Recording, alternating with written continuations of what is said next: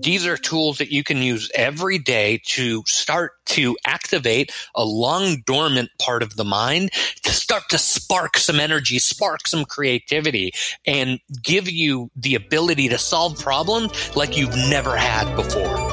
Learn modern marketing that you can use to grow your business in today's competitive landscape.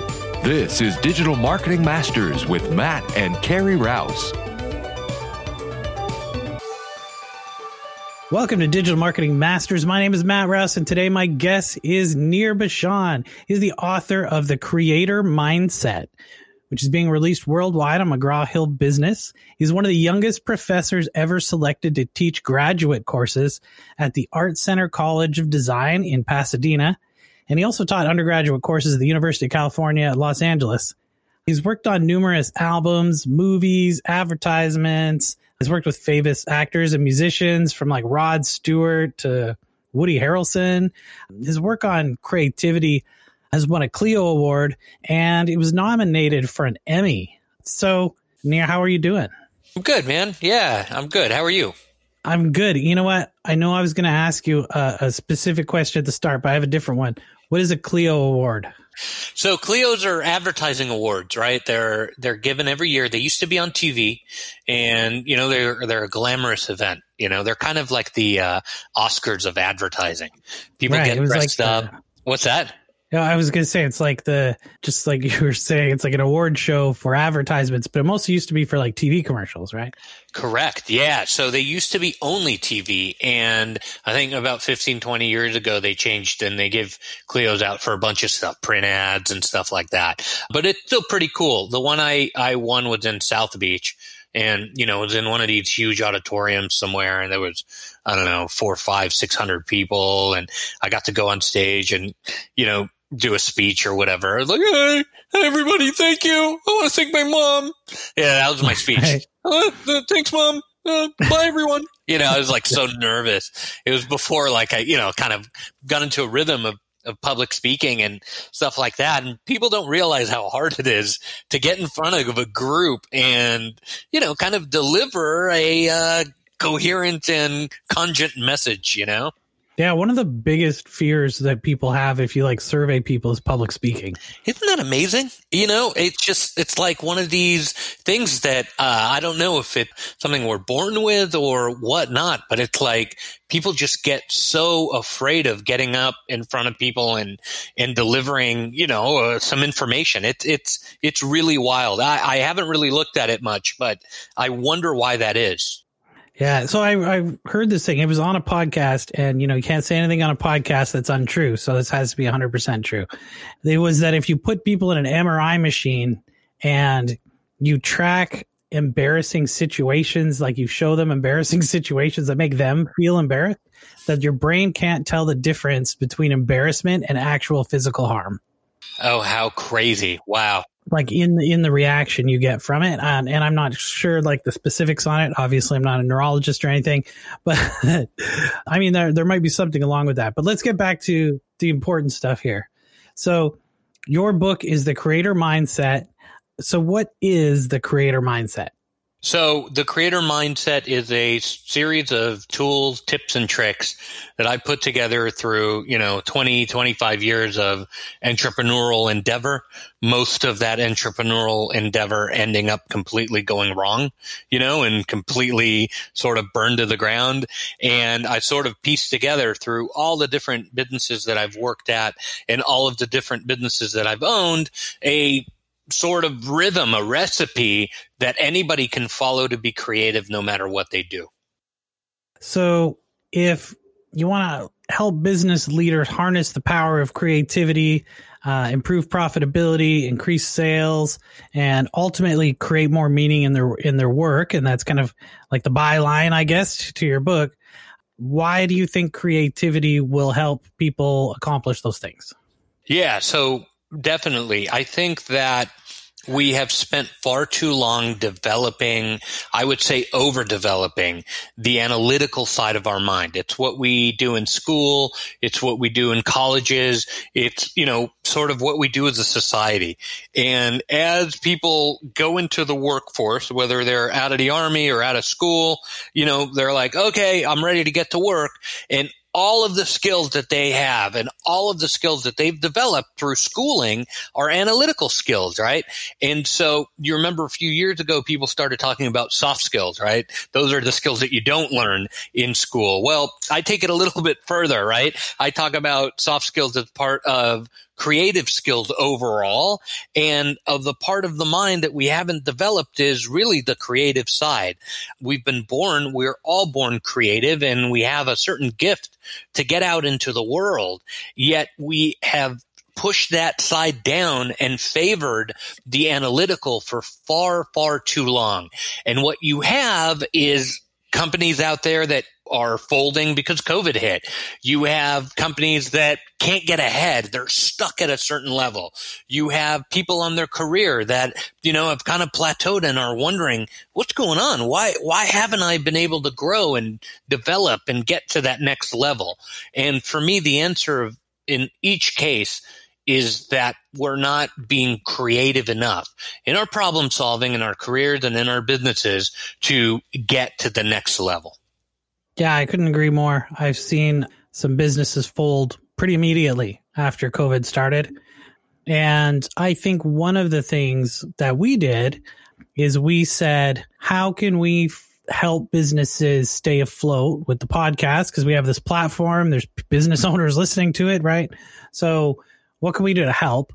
And a lot of the kind of conversations that we had were around kind of pivoting businesses and not necessarily pivoting the entire business or the entire business model, but can you pivot your marketing?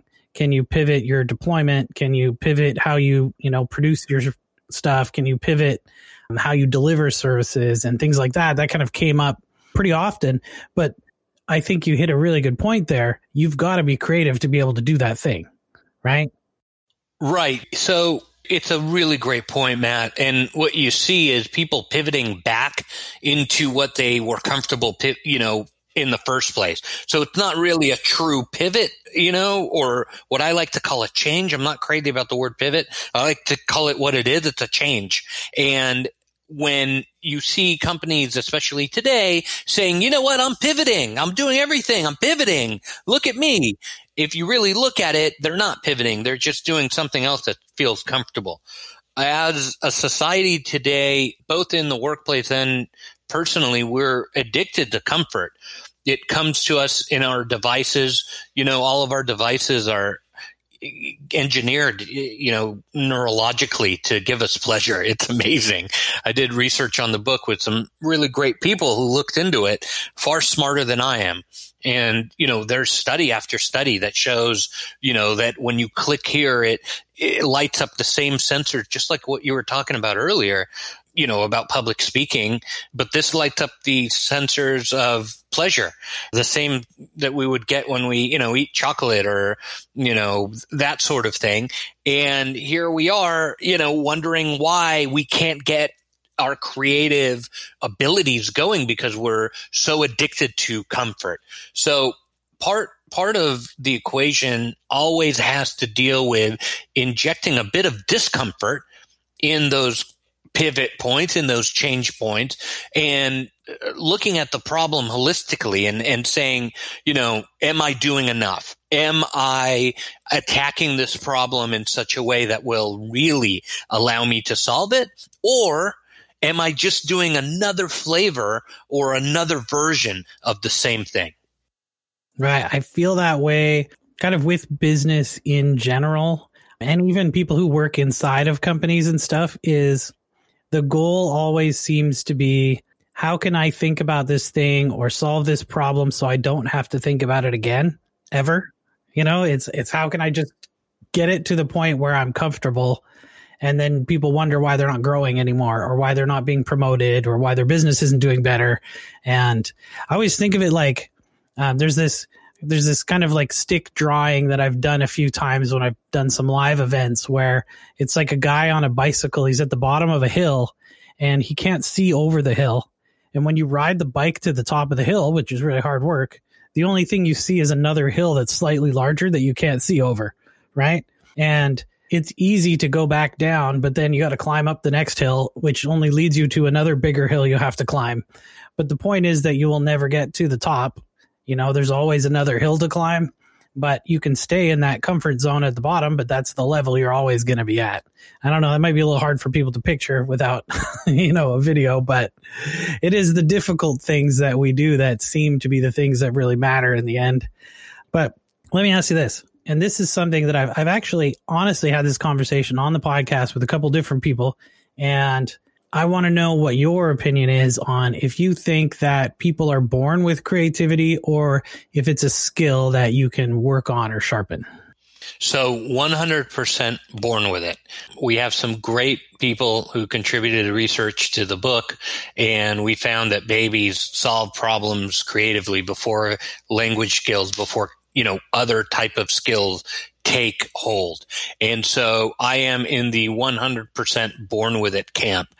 If you look at our ancestors and you look how they were able to, sort of make us, you see time and time again, creativity being the differentiating factor between living and dying.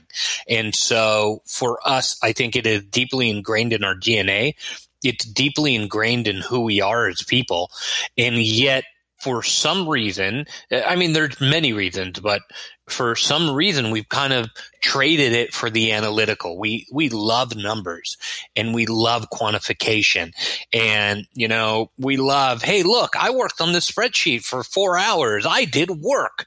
But what I want to ask is, what work have we been doing and to what means? Sometimes some of that analytical work can just be work for work's sake, where nothing really new gets generated. It's just an endless sort of catch-22 of, I need to do some work, so I'm working. I need to do some work, so I am working. I need to do some work. And so many companies are set up like that. It's amazing, inefficient and, just kind of existing to exist.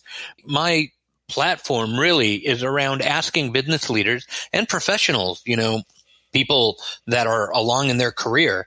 I'm constantly asking, where is the creative mindset? Where is the different set of tools that you have to apply to this problem and really come up with a solution, rather than what you've been doing yesterday, hoping that what you've been doing yesterday will work tomorrow. There are so many companies and so many people in their careers that are convinced that tomorrow will be exactly like it was today, and next week will be exactly like it was yesterday. And those are the people who are, kind of on the, relegated to the pages of history. Now we have COVID. Now we have, all of these challenges that have come up. And guess what? Tomorrow is not going to be like today or yesterday. And the people who are able to be creative about how they solve these problems and how they address these things, they're going to be the ones who win, Matt. So let's say that the creator mindset is the way to win and the way to kind of break out of this chain of endless procedural activity. Is there a way that people can sharpen their creativity? Absolutely. So creativity is a tool just like any other tool, right? It's just like having proper cash flow. It's just like, being able to read a Q3 report. It's the same thing. It's a tool. And we need to practice that tool in order to get better at it. I'll give you an example. When I was younger in Los Angeles, I worked on a number of hip hop albums. I don't know why hip hop, but I worked on a lot of hip hop albums. I worked for KRS-One and Cypress Hill. I don't know if you remember them, but what I learned was that some people in the music business are absolute losers.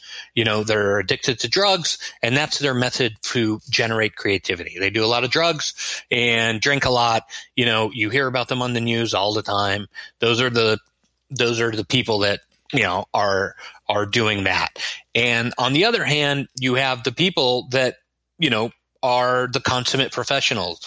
the KRS Ones, the, Lady Gaga's, the Cypress Hill people, the Rod Stewarts. You have these people that I've worked with and I've seen what they've done, and they have a routine, man. It's not like somebody waiting around for some inspiration to strike and then I will write the song. No, they have a notebook, they have a process, they have a routine, they apply sort of the same measures that, maybe somebody in medicine or manufacturing would apply to their day to day. And so I thought that was very interesting. And I sort of piecemeal together all of these things that I've seen in different businesses, whether they were creative or not. And I've kind of piecemealed all of these things together into a manual that will help people become creative. Now, why did I do that? It's because I looked around in the marketplace and I figured, Matt, there's got to be a book out there to help people become creative. And I read them all. I read all of them.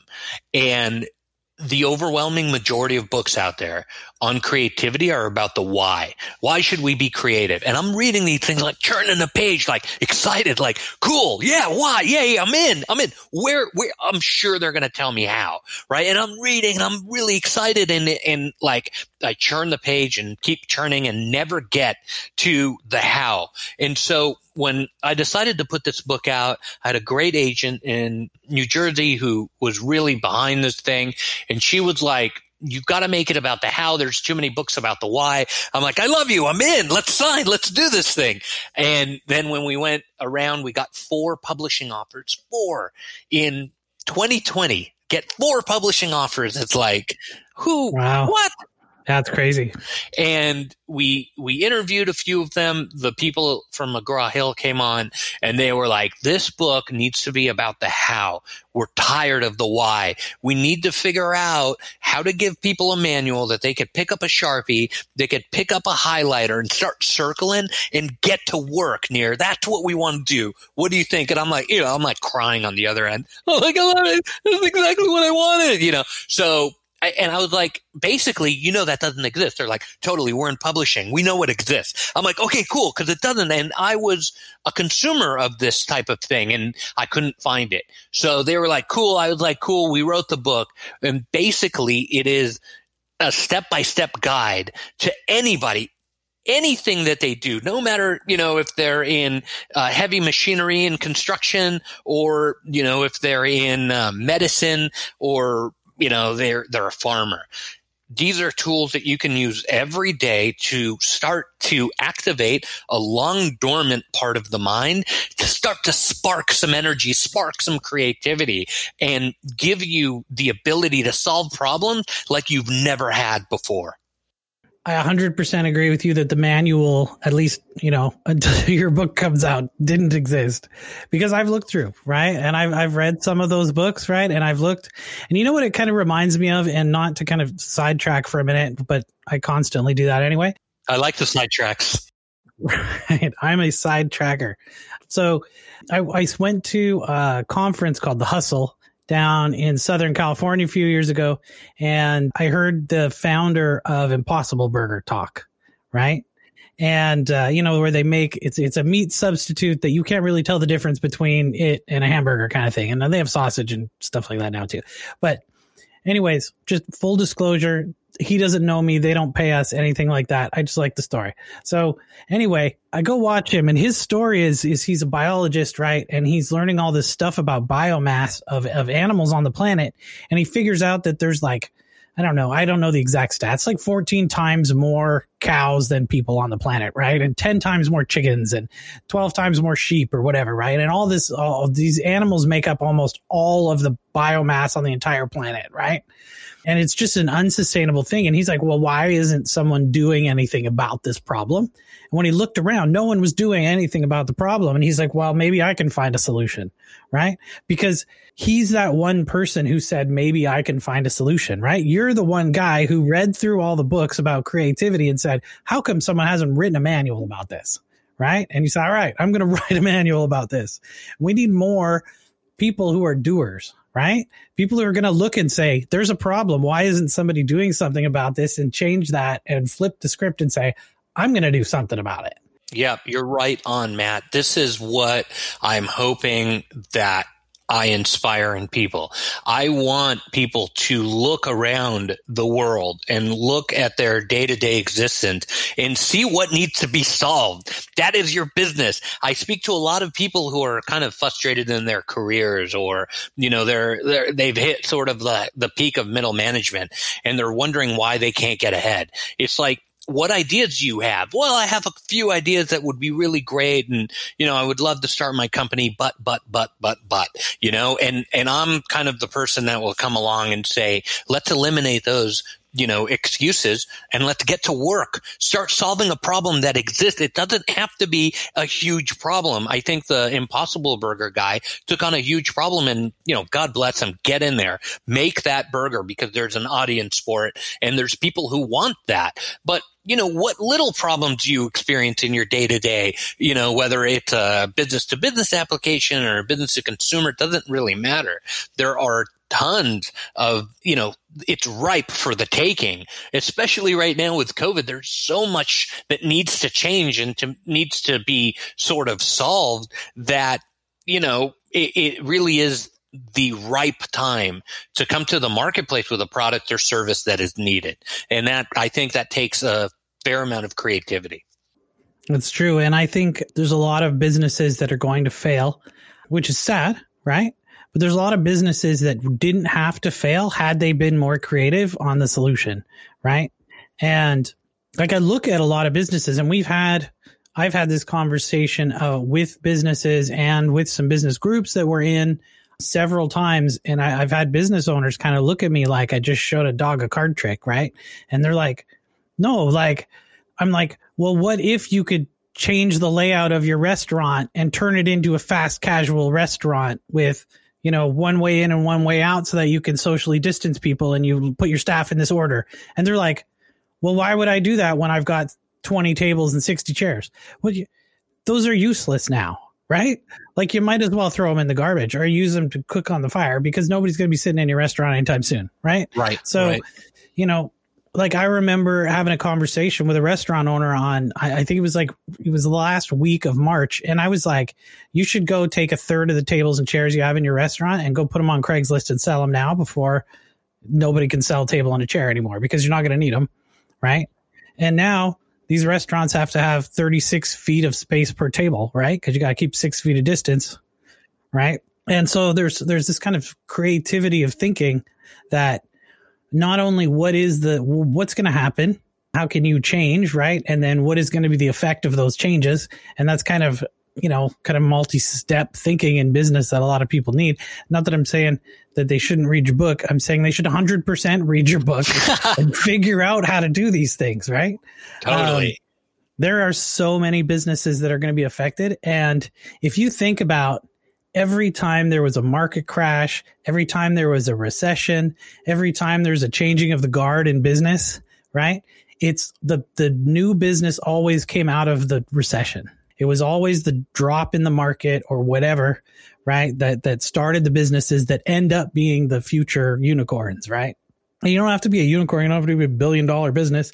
You don't got to solve the cow problem on the earth every single time you do something like you're saying, right? There's a million micro markets where 1,000 people would love to give you enough money to make you wealthy. No doubt. No doubt. And listen, because creativity is something we are all born with, it is literally seeped into our DNA. And the way that you solve problems, Matt, is not going to be the way that I solve problems. And the way that restaurant owner solves problems is not going to be the way another restaurant owner solves problems. When we are in touch with who we are as human beings creatively, we begin to solve problems in a way that nobody else on earth can solve. You have told the guy, hey, sell the tables, right? But for him, that's not his methodology. That wouldn't be what got him there. Listen, if you're owning a restaurant, you're there for a very particular reason. You, sir, have a great agency that does super cool niche, ads for real estate and different types of very specific businesses. And there is no way that you would be doing that if that wasn't perfect for what you need to be doing. And the way that you found a path to your career, to your entrepreneurship, and to arriving in that sort of client services heavy based business, combining, advertising and media buys and all this stuff that you need to do to prepare stuff to go out in the market, that way that you came to do that particular thing is unique, man. It's one of a kind. That's it. And so what I advocate for people to do is to look within themselves. And, the book is 92 tools. All of them are free. Every single one of them is free. It's really about changing your mindset. So I encourage people to look within who they are and why they are doing what they are doing. And there they will find an answer to whatever they need asking. That answer comes from the creativity, comes from your gut, kind of telling you what to do. In every case in my entire life, Matt, when I didn't listen to my gut, I literally got screwed. Sometimes financially, sometimes personally, on and on. So that gut is going to tell you what you need to do. If you're a restaurant owner, in this case, in this day, in this age, and you're thinking, what do I need to do? You need to start looking within yourself to go, why did I get into this in the first place? Why do I have a franchise? Why do I have a pho place? Why am I doing what I am doing? And in that, you're going to find meaning. That meaning will help you then solve the problem that you need to solve. Maybe it's, moving the entire venture outside. I know that's tough in the Pacific Northwest, but maybe that's the answer. Maybe it's transitioning to 2 or 3 of your items and then delivering them to customers. Maybe it's getting a truck. Maybe it's cooking in the kitchen and having some of the services pick it up and distribute it that way. There are so many solutions, yet so many of us are just like rolling over right now, just dead, right? I'm done. This is horrible. I'm done. And I feel like we've had it good for too long. And we've sort of gotten so comfortable in the situation that we stop to innovate and stop to grow and stop to create. And I implore every one of your listeners right now who feels frustrated, they feel kicked off, they're a little bit, angry at the situation. They want it to become better. I ask them, what are they doing to make it become better? What are they offering to change with the situation, to adapt to it and to use creativity to then use this as an opportunity, not as a adversity? 100% agree with the people getting too comfortable part. It's been predicted for a long time, and I hate to say predicted because everyone on the internet is always predicting everything, and all you got to do is just keep doing it, and then you can go back and say, look, I was right when you predict everything that's possibly going to happen. Because nobody's holding your feet to the fire on it, right? They're not saying the other 99 things you said didn't come true, but the comfort in business, it was easy to make money, right? The economy was good. The economy was growing, year after year. There hadn't been a large, real estate or other type or stock market drop for a long time. A lot of this stuff was a long time coming. The people who have been around in business for a longer period of time have said, this is the longest time without some kind of collapse, right? Or some kind of disaster. Just nobody thought it was going to be, except for your Bill Gates' kind of thing. Nobody thought it was going to be a pandemic. But nobody besides Bill Gates is out trying to cure polio. So he's got an insight on that kind of disease neighborhood, right? But so anyways, if you look at it and you say, yeah, I'm really angry this happened, that's fine. But it doesn't change it, right? The situation doesn't care how you feel about it. Anger is not an actionable tool. That's the problem. Right. It is what it is. It just is what it is. So you got to deal with the way things are now. And also, that creative mindset, that creator mindset is going to give you those tools you need to try and deal with the way the world is going to be and not be angry about the way it is now or what's happened to you. And you know what? I remember a super interesting, just very short story I heard on Seth Godin's podcast a while back. It was this lady, she's going to a yoga studio, right, to do yoga. And there's this guy who's over by the wall where the yoga studio is every time. And he keeps making this clicking noise through the class all the time. He's and just driving her crazy during quiet yoga time, right? So week after week, she goes to this class. This guy keeps making this stupid clicking noise. Finally, she gets up the nerve. She's going to go talk to him, right? And be like, I need you to stop making this noise. So she gets up, walks over to him. Just before she gets there, the guy actually finishes rolling up his mat, walks away. So she doesn't get to talk to him. And then she hears the same clicking noise again, and it's the radiator on the wall that's clicking. And she was ready to just yell at this guy and everything, right? And she's so angry about it. But now she's not angry anymore because it's the radiator. It's not the guy, right? So you can't be angry at the situation, right? And I don't know if that was Seth Godin's moral to the story, but I mean, you can't be mad at the radiator for clicking, right? You got to deal with the situation the way it is. No doubt. Yeah. Let me ask you this. There's a lot of stuff coming up in the world. I don't want to get too into it because I understand the tech a lot more than kind of the average person coming from a programming background. But there's a lot of stuff with deep learning systems, artificial intelligence, automation. You've got people who their boss is an algorithm now, right? You know, everybody who drives for a company or delivers food or whatever these things are, right? Your boss is not a person anymore. Do you think that having that creator mindset is going to be the way you can survive all of these automated processes in the future? Yeah. So I looked into some AI again with really smart people, and there are certain things that computers will never be able to do. This is my prediction that I'm going to go on the record here. I'm going to predict something, and then, you know, somebody's going to listen to this show in 50 years and be like, wow, that guy was an idiot. Or that guy was a genius. Yeah, I'm hoping the latter. Some AI is going to find it, and they're going to be like, that guy was right. Yeah, totally. I think that there are attributes, and I know, at least today, and probably, you know, in the next at least 5-10 years, there's attributes of humanity that will never be able to be replicated by a computer. One of them is creativity. Computers are very good analytically. They're very good with numbers, way better than we are. The algorithms that you're talking about that make up sort of automated timekeeping and schedule setting for deliveries and stuff like that. You know, they're a very niche type of product, and they can't make really intelligent decisions in terms of, you know, using creativity. I think that we are in love as a society with technology, and we are in love with it because it makes us too damn comfortable. And because of that comfort, what we end up doing is it's a vicious cycle. We seek more and more of that comfort. We get a little bit, we want more. We don't have enough because we feel like we're not comfortable enough, and we want more and more and more and more. And it generates into this kind of, you know, endless love affair with gadgets and devices.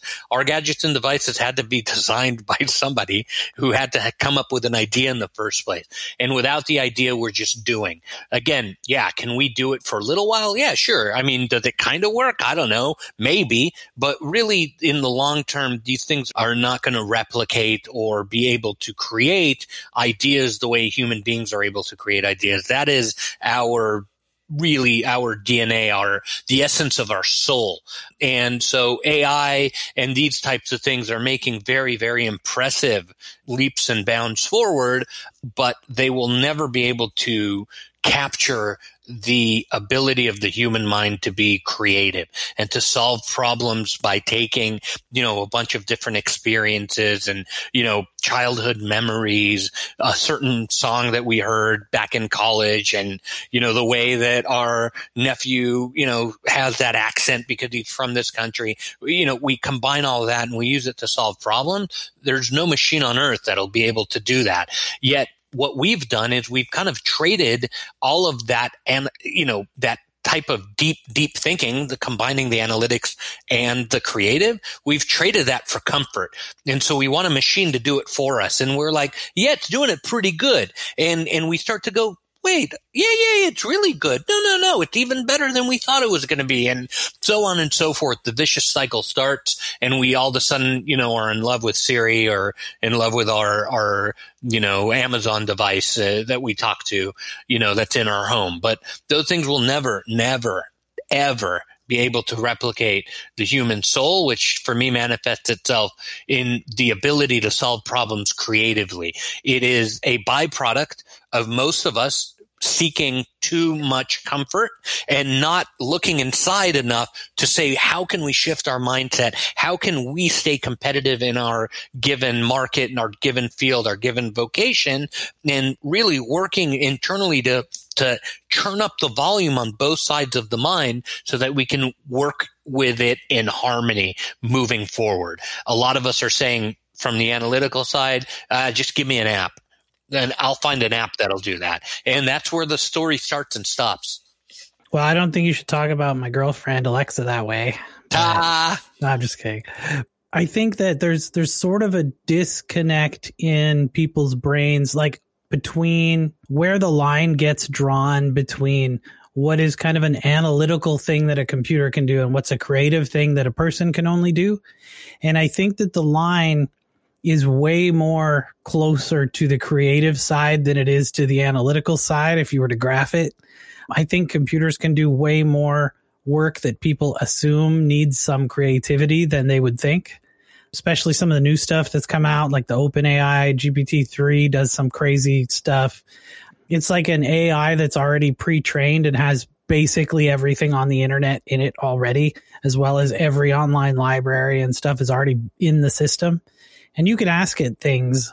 And when I say ask it, I mean programming wise, you would program some like an API call that would ask something. So an example would be, I want an article about the safety of a Toyota RAV4, and it will spit back in seconds an article about the safety ratings of a RAV4 that looks like it was written by a journalist. Wow. And that's cool. With zero training, like you don't have to train the AI how to do it. It's already in it.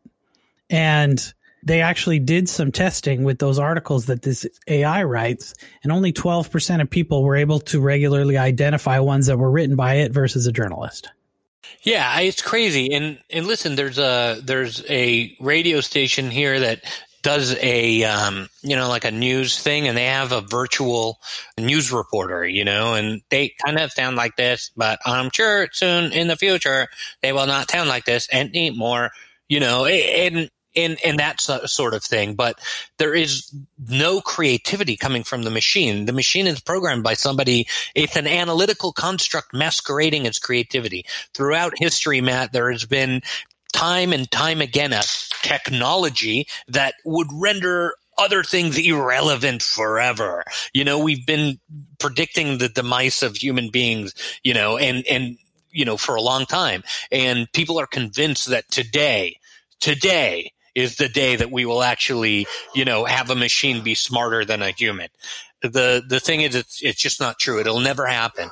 And, for me, having creativity and developing creativity is really one of the most important things that we can do. I think the idea behind having the creator mindset is going to be the thing that sets you apart from others. And that's going to be the people who kind of survive the cuts and stuff that come with jobs and positions and things that are replaced by AIs, right? No doubt. That is the recipe to sort of excel. A lot of people get so comfortable in a particular job that they don't start innovating and changing and adding value. And a manager at some point goes, well, I think a machine can do that. I think we can replace that with somebody else and something else that is not a human. And there is a certain drive to do that type of thing. But if we are consciously aware and consciously investing in continual innovation, continual creativity, we stay relevant by the means of having the idea that gives us purpose to have that job in the first place. Right. I think that if I were to make my own prediction, I would say that when you look at a place that commonly has a lot of jobs that require a low amount of training, let's say a good example would be something like a fast food restaurant. A fast food restaurant will be higher volume and have less staff in the future because the robots are going to cook the food. The AI is going to know when you're coming. It's already going to prepare the stuff that the people that order on an average time already come there. It's going to be even faster than it is now, which if that's even possible. And, your order is going to be processed by a machine who's going to ask you the questions, who can understand what you're saying. I think all of those systems are going to be completely automated, where basically you're going to be driving into a food factory, right? There's going to be no people involved in the process of making, getting, or delivering your food unless there's a serious issue. Right. And I think that's going to happen in a lot of industries. I think that's going to happen with basically any industry where you have a set amount of things that can happen. Right. Like you can only have your cheeseburger so many different ways. Right. And if each of those processes can be nailed down to something that the robot arm can reach and put on the bun for you, then that's the way it is, right? And there's no person needed in that process anymore. And I think also let me make another prediction now that we're having prediction show day. Another prediction I think is that there's going to be artificial intelligence as well as deep learning systems and stuff combined into a lot of the arts, especially like music and television and things like that. I think a lot of that is going to be kind of mixed together. And then I think there's going to be a huge backlash to kind of analog ways where people are going to want analog music again, where they know it wasn't generated by a computer, right? I think there's going to be kind of a backlash to that later. You know, there's already AIs that play music, that create music right now. Maybe it's a mishmash of other stuff, right? But there's one that's it's strangely entertaining. There's this one that's on YouTube and it plays live 24 hours a day. And all it does is make like Norwegian death metal. And it's like recordings from all these different death metal artists, and the AI makes it up, and it's continuously new over and over, 24 hours a day, 7 days a week live. So you can just go listen to it and it just plays this like crazy music, right? And I think a lot of that stuff is going to come up.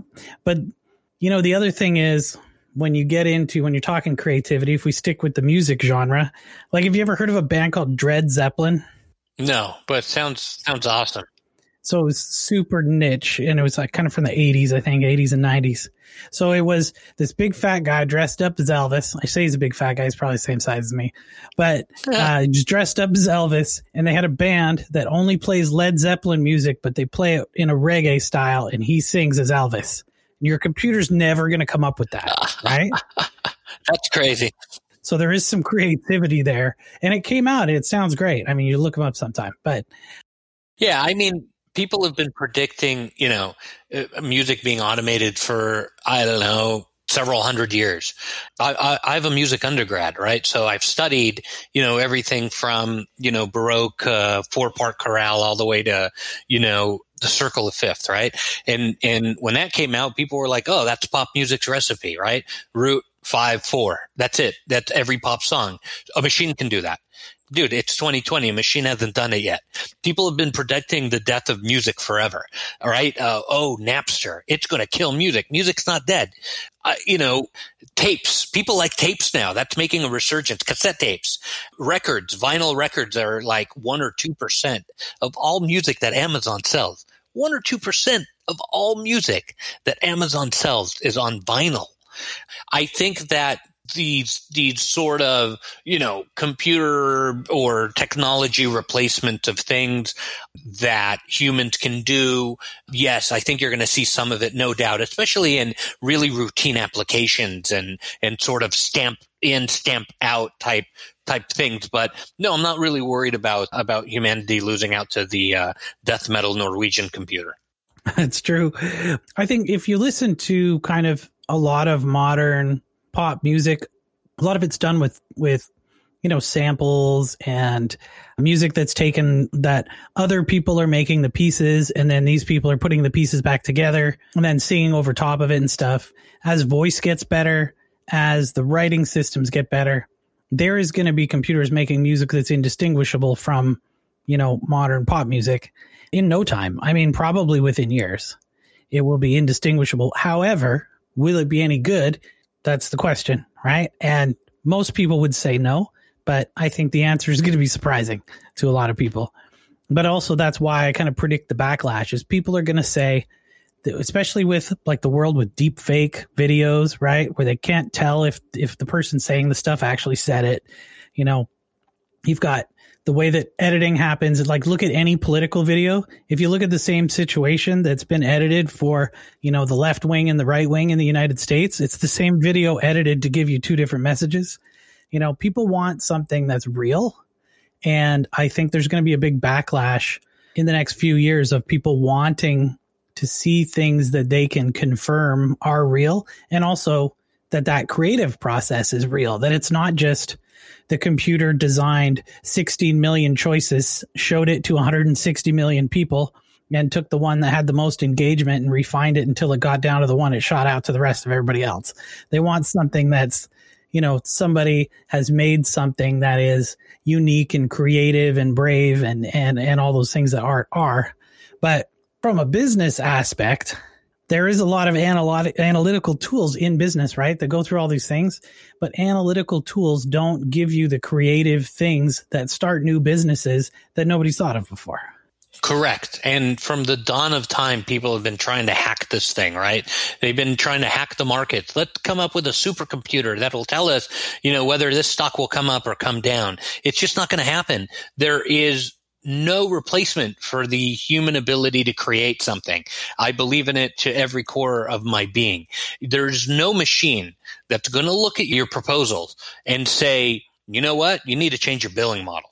Okay? There isn't. You need to do that. You need to sit down and look at your business and see what's working, what's not. I did a talk for a disaster restoration company before this COVID hit, and I think it was in February now, just right before. And, a gentleman came up to me afterward and was like, basically, Nir, thank you for coming. It was kind of cool. But the whole time you talked, I was just thinking about the emails I had to get out. And so I had a good laugh. I was like, thanks for telling me that. That's hilarious. I said, what kind of business are you in? So he told me.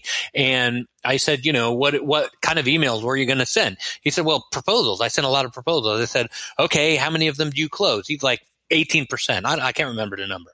And I said, okay, what, is that good? He's like, well, it's industry standard. I'm like, you happy with it? He's like, well, no, not really. There's no machine there that's going to determine whether that's a good ratio or a bad ratio. That's his personal decision. And I said, okay, cool. Now we're starting to get creative. What would you like to be? He's like, an uptick of 2 to 3% would be brilliant. I go, cool. That's an analytical construct. Let's look at the creativity. What's going on in the proposal? He's like, the same thing we've been going out for 15 years there. I'm closing 18. Did you not hear me? 18% I'm closing. Why would I change anything? I'm like, cause you're not happy with it. You're changing it cause you're not happy with it. And you could be doing better. That is a creative mindset. That's a creator sort of, situation. And he's like, this is interesting. He signs up for the cheapest, the base consulting package. I hop on the phone with him, for 5 hours or whatever it was. And we started to restructure the proposal as a story. Okay. So now, Mary's cooking in her kitchen. Some splatter and she had to, and it burned and the fire department came. Who does she call now? And so that was in the proposal. We took it from looking like a contract, from 1987 and made it into a story. Now, boom, 1-2% upticks in closes. And so he's like, okay, Nir, come in here. We need you. Let's do this for real. I generally, when I consult, I start on the sales side because people want to see like immediate, tangible, analytical results, right? Like, fine, we can start there if that's whatever's comfortable. And so we started looking at the way that he invoices, and we found that it's all lump sum. And I said, have you thought about a la carte? Nobody's doing a la carte. That, no machine is going to do that. No machine is going to sit down and look at the fiber, the very connected tissue of your business, your product or your service, or even your career, and start to question and ask and explore. And all of these things really came from him. It was his business. He was in it really to help people. I talked to him over a beer and he told me, Nir, I had a tool chest of stuff in my garage, and everybody in the neighborhood comes to my house when they need, a 16 millimeter, German style wrench to get into something, some coffee maker they bought that's really fancy. He is that guy, and helping people is his DNA. And so we started to look at okay, lump sum versus a la carte. And then he said, you know what? I like to help people. Why don't I just do some stuff a la carte? I'll lose some money, but I'll help people. I'm like, whoa, time out there on the lose money. I'm not into that. He's like, well, but Nir, a lump sum, it's just more money. Look at it analytically. I said, no, let's look at it creatively. And so what we did is we started to send out a very small segment of the market, got a la carte disaster restoration. Can you imagine that? Who's doing that? Nobody. And so people pick the cheapest package generally.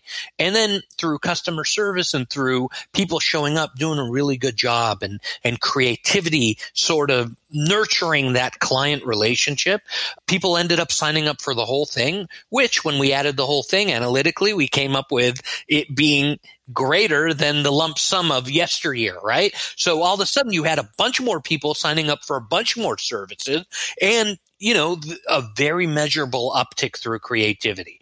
What I want your listeners to understand is that you should not look for a device to offload that to. You need to do the work. And maybe I shouldn't be saying this, and maybe my publisher will get very, very mad at me, but this isn't a get-rich-quick scheme. It's not. If that's what you want, there's a shitload of other books out there that will pretend to make you rich in a minute, right?